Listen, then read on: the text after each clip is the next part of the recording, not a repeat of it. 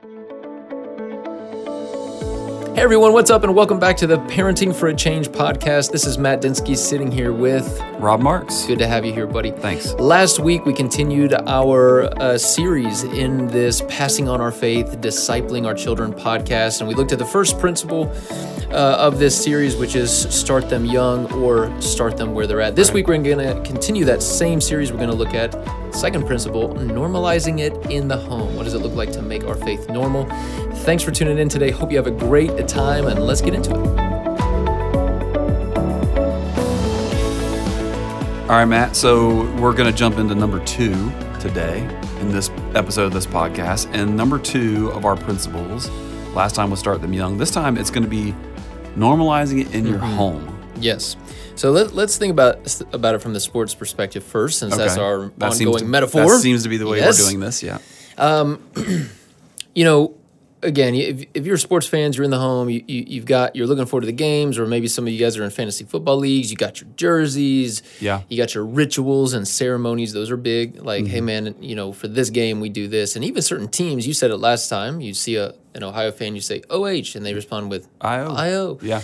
And so, like, teams have their own little rituals, like Clemson Tigers, or like the Tiger Paw, All In, like that's their little thing. I've heard about that, yeah. Gamecocks, Forever to Thee, they got their little Spurs hand signal that they do. And so there's all these little things. And, like, it's so funny to me, like, sports fans will get so into the seasons and the games that they watch. And there's even a lot of, like, weird traditions, superstitions where it's like, I can't wash my jersey the entire season because that helps my team and stuff like that. And what's so amazing about all that, all those nuances and the traditions and the ceremonies, the rituals, the game nights, the food we eat, inviting friends over, what's really, really amazing about that is it's all normal. Right. Like, I remember in college one time, one of my friends was taking a psychology class, and he had an exercise. And the exercise was choose anything you want to in life and pretend that you are an alien from another planet, and you have come to Earth, and you are observing this thing, and you're taking notes on it. Right. And he chose the game of golf. He thought that would be an interesting study. Right. And if you do that mentality, it's all of a sudden really fascinating. Like, think about it. There's a bunch of people who dress up in a plaid patterns and argyle patterns. I don't know if an alien would know those patterns, but they dress up a certain way. Right. You definitely have a look, polo and khakis and whatever else. And they have these metal sticks, and they're trying to hit a white ball off of grass that looks different than other grass on the same course. Yes. And they're all trying to get it into this little hole that has a yellow flag. Yeah. And they drive miniature vehicles around with bags that hold the metal club. Like, if you just, if you get yourself out of the normalization of it, it seems really, really strange. And in some degree, that's what we've done, I think, with the gospel, is we've kind of made it this weird thing we're looking into from the outside, and we have all these like little observations about it, and it becomes very intimidating, and we don't really know how to normalize Jesus in the home. And therefore, I think a lot of students, teenagers, toddlers, they grow up with it not really being normalized, and so then it just seems like an awkward fit down the road. Like, somewhere in a parent's mind, I think they know this should not be as awkward as it is. It should not feel this forced, but it is. What do we do about that? Yeah. So I think in the sports analogy, you can ask this question. It's kind of a different way to frame it, and you can do this in the faith world too, but let me stay on the sports analogy, is if someone comes into your home and they experience what you experience, and they ask this question, is that normal? So for us, on a Saturday through college football season, I mean, it's going to be, watch game day pretty early on. We're going to have the whole spread of all the snacks and all the things. Everybody's going to gather around. We're going to be around the TV watching it. And if it's a close game, it's going to go crazy. If Sherry's sister there, she gets really into the game, it's going to get loud. Yeah. And we've had people who are in our home during that time, and afterwards they go, wow, like, is that normal? Yeah. And we go, yeah, that's totally the way we are. So think about that now, switch gears to that from a spiritual perspective. Ask yourself this question. If you're a parent, you're listening to this podcast, what are the spiritual things that go on in your home that if somebody asks, like, is that normal? You could answer yes to it. That's part of our family. Yeah, that's totally normal for us. That's kind of where it dissects it and helps you see like either we're doing this in a faith perspective in the faith world or we're not. So I feel like a lot of people, they don't. And so that's the whole purpose of the podcast. So what does it look like from a faith side of it? What are some examples? Let's give some practical ways to how would we normalize faith in our home to where somebody would be there and go, okay, is that normal for you guys? A regular practice? And you could say yes. I think that's a great question. And I've never been to a football game at your house on Saturdays, but I've been with families that it's intense, right? And it's pretty amazing because you're screaming at an electronic box to people and players who cannot hear you. And, this is normal. But you're channeling this passion, right, and fury and whatever else. You're disagreeing with the refs and all that. Yeah.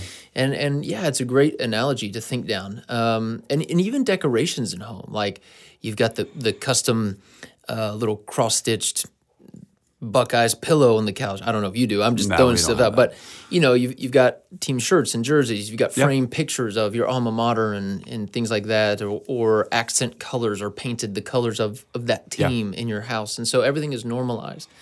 And so, I think a great question to navigate is what does normalizing faith, what does normalizing Jesus, what does normalizing discipleship in our home look like? Yeah. And I think that's where a lot of parents get, and all of a sudden it's like crickets. Mm-hmm. I don't know. What are the colors of Team Jesus? How do you get the logo of Team Jesus, right? And so it's really, it can be confusing. And that's where I think one of the things we're saying over and over and over again is it is normalized, not necessarily through, trying to find all these outside sources and all these exterior things. It is normalized the most when it's regular for you. Sure. So if faith is practiced by you, it's normalized. Like if church is viewed as we drive to that building once a week and go into there and then we leave that building and it never trickles into our home and it never defines our family, it doesn't create intimacy in the marriage, it doesn't empower my parenting or help me understand better how to be a parent through the lens of the gospel. If those things aren't happening, it's not going to feel that normal. Yeah. So one of the things I would say for us is going to church and serving at church is a normal thing for us. Like that is a part of who we are. It's a part of what we do. It doesn't mean that we don't miss a Sunday. I'm not saying that. It doesn't even mean that our kids' sports things haven't interfered. That has definitely happened in the past too. Yeah. But for the most part, if you were to ask the people around us, our extended family, what would be happening on a Sunday, they'd know. Like we're going to be at church. Church is a big part of who we are. Right? I was just talking to your oldest daughter about that. Yeah. Just yesterday, she was telling me like Sundays that's where my family goes to church. Yeah, we go to church and we serve at church. So that's definitely a place that you could start. But then, like in our home, I would say again, we talked about this a little bit in the last episode. It's like a sense of community in our home is a big part of it for us. It's like we wanted our kids to be able to say, like we wanted them to say that their parents were somebody that they wanted to be around, and so we try to make ourselves available on a regular basis of just being there, to being present and sitting together and having conversations. My kids blow and go for sure, but for the most part, there's still this sense of like, no, we're going to sit together as a family. We're going to be a family. That's the place where it allows us to have faith conversations. Yeah. So it's interesting with a group of friends once, I asked them, I said, have you ever shared the story about when you met if you're talking to the wife, met your husband, when you guys met as a couple? And almost all of them go, yeah. As a matter of fact, one of their kids came by and they grabbed him. Like, hey, did you ever tell you how Mom and I met? And they said, yeah, it was in such, and they go, oh, yeah. I thought I had told them. I said, okay, have you ever told them about when you came to Christ? And that wasn't so much true. It was like, oh, I don't know that I've ever told them that. Yeah. And so part of what I felt like normalizing in the home for us was, let's talk about faith things. Yeah. Let's talk about, like, this is the story of when I came to Christ. This is the story about how I've struggled through ups and downs of life. Like, we've told past stories. Like, those are things that our kids would almost feel like they were a part of, even though they weren't even born, because we've tried to tell them, like, this is how God intersected in our life and worked in our lives. So that's one of the ways that we've tried to normalize is tell stories. Yeah, stories are powerful, I think. I mean, narrative is just so powerful in every culture. Like that's how tradition is kept, and that's how stories are passed along. I mean, I would say a lot of this plays to the strengths of who the parents are too. So for instance, I'm not musical at all. Like I'm just not gifted in that way. But another pastor on staff here, Johnny Brush, is, and he'll have regular worship nights in his living room with his kids. Right. And I think that's beautiful. Yeah, that's awesome. I admire that. I wish I could do it. I can't lead worship well. Like I can't sing. I don't know how to play the guitar. So one of the things I might do is like, because laughter and fun is a big priority for us, especially at this age. Like we want to have fun with our kids. We want to create memories and laughter. So we have regular dance parties in my home, like pretty regular. Interesting. That's something I'd love to see at some point. Yeah. But I mean, pretty regularly. Like it'd be rare for a month to go by and we haven't had at least one. And so, I put on some music and man, I'll just shout it out, dance party. Yeah. And all of a sudden it's going. And we're just laughing and cutting up, and kids are trying different dance moves or whatever. Sure. But what's interesting is just recently, I think it was 2 weeks ago, my oldest son Trent, we finished bath time, and in between bath time and bedtime, there's this kind of period of we either read books or we might watch a little bit of a show on TV or whatever else. And you know what he asked me for? He said, "Dad, do you think tonight we could do a dance party together?" Yeah. I was like, "Yeah, dude." So we had a dance party together. Yeah. For a solid 15 minutes. I mean, it lasted. Fun. I was, sweating and hot. I was like, man, we got to do bath time all over again. Yep. But I bring that up just to say we wanted to prioritize laughter and fun. Yeah. How did we do that? We thought of a fun way. Oh, dancing. That's fun. Put on some cool music and just start dancing. Yeah. When they were young, they didn't know what dancing was. So mommy and daddy had to model it. We were just in the kitchen cutting up, goofing around, laughing. And our toddlers started to join in with their awkward bodies and all that, just moving them around. But as they got older now, what they're asking for, if they want to have fun and laugh and whatever else, they're asking for a dance party. Yeah. And so I think it just goes to show, like, thinking through what are the priorities of our family, and then how do we want to emphasize those, or how do we want to go about those? And if faith is a priority, it doesn't necessarily have to be this super rigid, structured, theological thing. It can be as simple as putting on a song and, dancing around to it, or sitting around the dinner table, making sure you're prioritizing time through a meal, or making sure the ritual of going to church is an emphasis. Yeah, what I hear there is, in order to normalize it in your home, there has to be a depth of relationship. Like you've got to build a relationship not just with you and God, and you and your spouse, but you and your kids too. It's so easy, I've found it, and we battle it all the time of just like being so busy that we don't even have time to even think, like, what do we want to model for our kids? Like, what does that look like? Now, for us, our kids are older now, and so our community Bible reading that we've been doing here for a while, we honestly didn't even give them an option. It's like, we're going to do a family CBR group, and so they all have phones and they can text, and they're not as consistent, with it as we would be, but one of the things I always tell myself is, like, I'm gonna post something in this CBR group, and even if they don't do it every day, just because I want them to see, like, no, this is normal for me. I mean, this is normal for me. So I want them to pick that up and have it be normal for them too. And sometimes it takes time. Yeah. This is something that we did a while back. We have on our dining room table this little fold-over card that basically says that around the dinner table is a no tech zone. You can't be on your phone. And when we first put it there, like, we had to say, like, okay, guys, remember, like, no, you got to put your phones away. And now we don't even think about it. It's just a no tech zone, and we just do it. But interestingly, what our kids would do is, if family members, grandparents, or whatever would come, they would just pick it up and, if their grandpa's on their phone at the dinner table, they'd pick it up and just set it in front of their... Not passive-aggressive at all. Yeah. They just set it in front of them. Yeah. Okay, I got to put That's this. great. Or if friends came over, they would sometimes jokingly, but they go, hey, they might point to it and go, no, man, this is a no tech zone. Not rigid, but just like, this is normal for us. This is who we are. So so much of it is derived out of the values of the family. Right. I mean, it's not everything. Not every family can have the same normals, and so it's always going to look a little unique. Just like sports teams, every family is going to have their normal things with how they tune in or how they're fans of that team or whatever.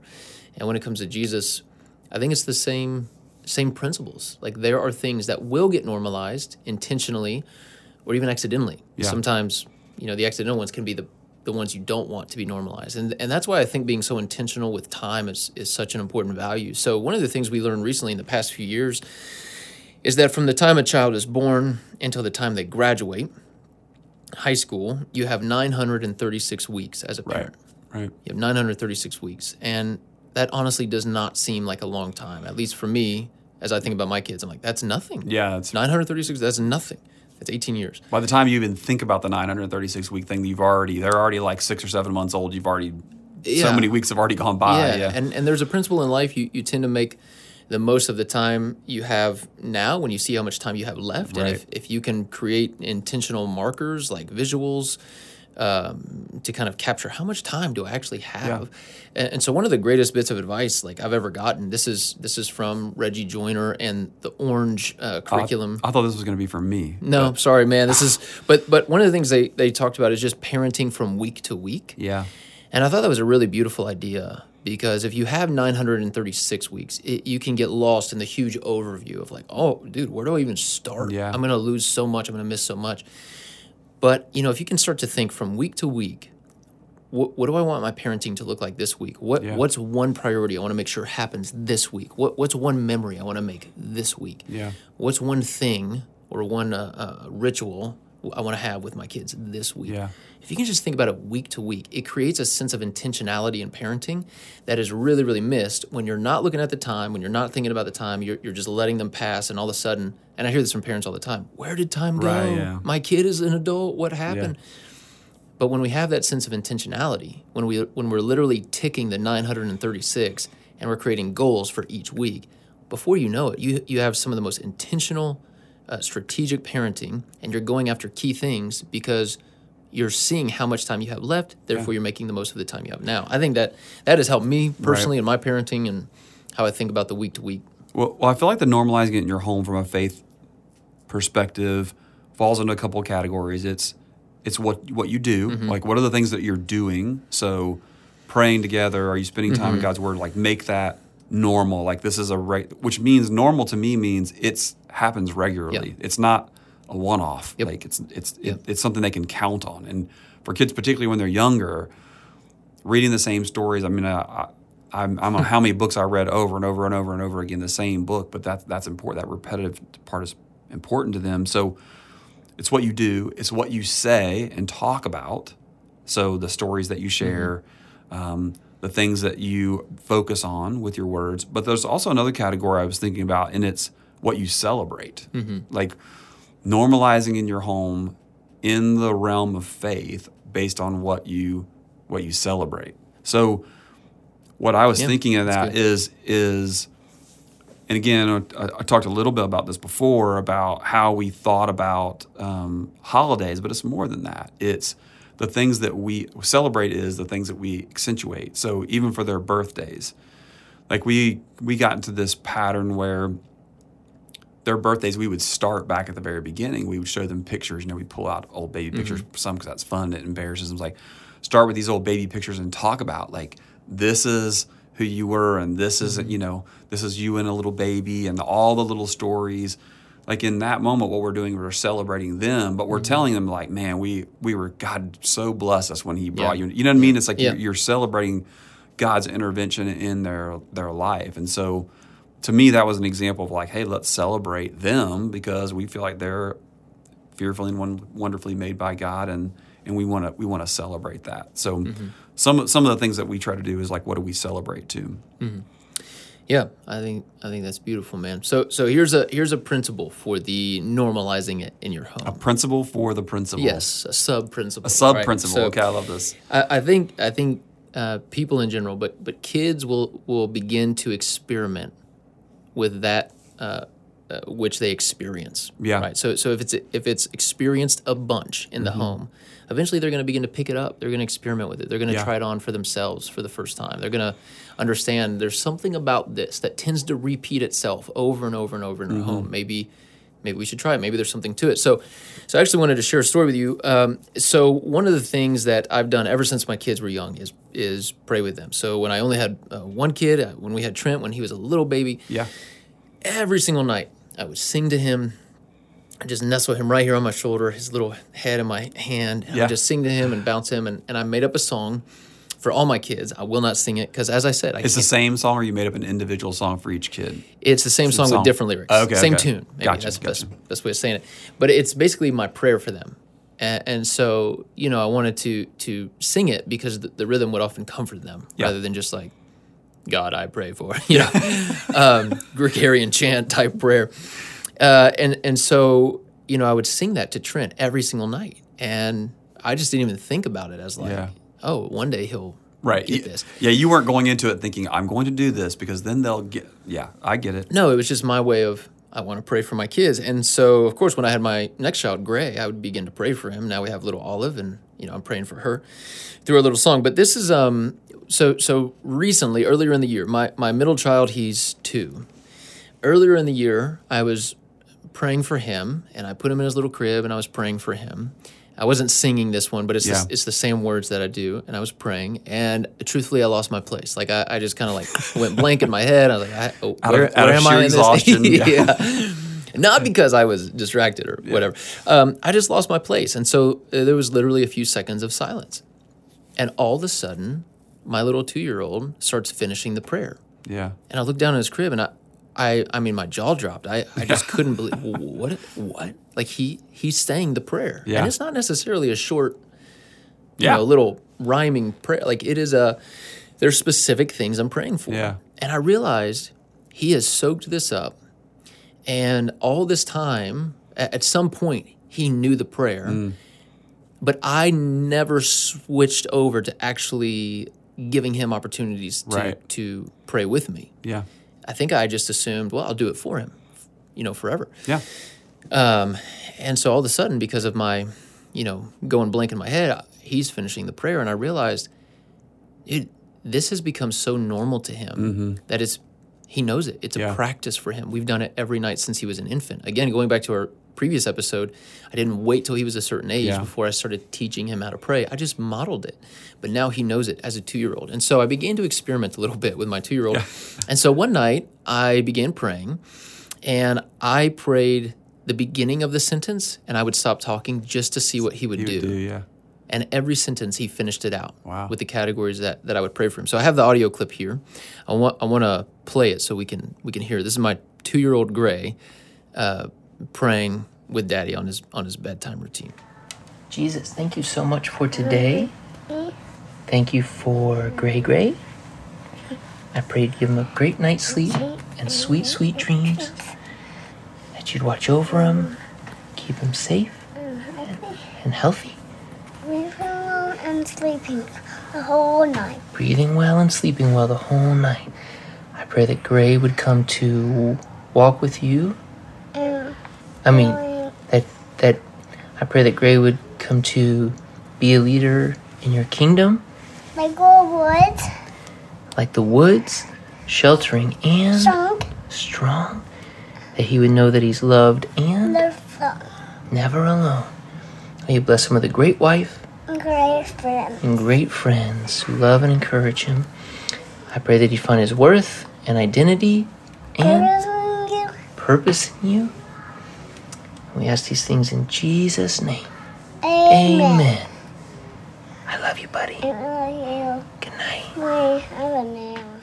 So, dude, I was just floored. And then now we do that on the regular. Like I don't pray at all for him anymore. We did splitsies, and it was truthfully, I've got a 5-year-old, and up until this year with my 5-year-old, I've prayed the whole time. Sure. It was my 2-year-old who helped me understand, wait a minute, I think I can begin to transition and empower them a little bit and let them own this a little bit. And so now with my 5-year-old, I don't do the half and half, but I've given him like, all right, buddy, would you like to pray for us tonight? So we do every other night. There's whole nights where he leads it, and it's usually like, God, thank you for ice cream that we ate today and my family and our house and our friends and whatever else. But it's his heart. Yeah. And they wouldn't have known where to start with that had it not been normalized to begin with. Yeah. And I think that's the whole ethos of what we're trying to say is like, if Jesus is the priority of our hearts, normalizing that in our home, it can look differently based on your family system and the values. But when it is normalized,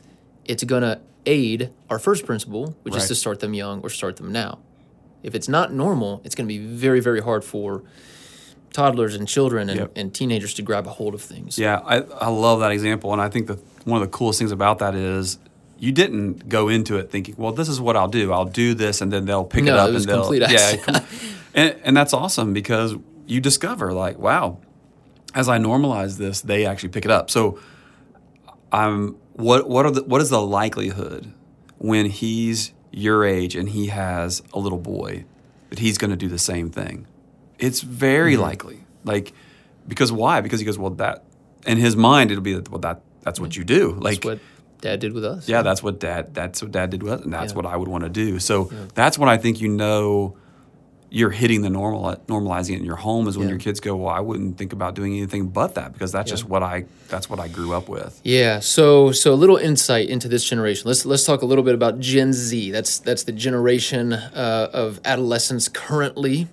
The next generation, they're going to be here in a few years from now. So the current generation, they've got some values for sure. And when it comes to thinking about church, it's pretty interesting to study kind of the generational emphases of how different generations have prioritized. What are we trying to emphasize in church?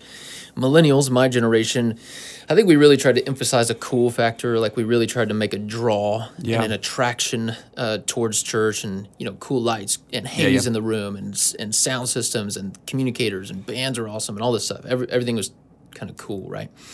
But what's interesting about Gen Z, like the current adolescent culture, is one of the highest values they have is not that Jesus seems cool. Mm-hmm. So parents, let me encourage you, if you feel like I'm not cool, that's okay. You're probably not. No, you probably are. But that's not the value. What Gen Z really, really desires is that it's authentic. Mm-hmm. Like that's the value system. They're not as concerned with the cool factor. What they want is authentic. And what that means is they want a genuine experience with Jesus. Yeah. Now, because Jesus is not physically present on this planet anymore, because he's ascended into the heavens, how does Jesus manifest himself? He manifests himself through the people of Jesus. His Spirit abiding and indwelling us is the manifestation of the presence of Jesus in the lives of our children. Yeah. They will experience the authenticity of Jesus through the authenticity of us as parents. Right. Like that's how they're going to experience Jesus. Yeah. Yeah, and to me, it's like if you're a parent and you're listening, that's not to make you feel guilty if you don't feel like you're doing it. It's really to encourage you to go, man, step into faith and what that looks like, and you don't have to have it perfect.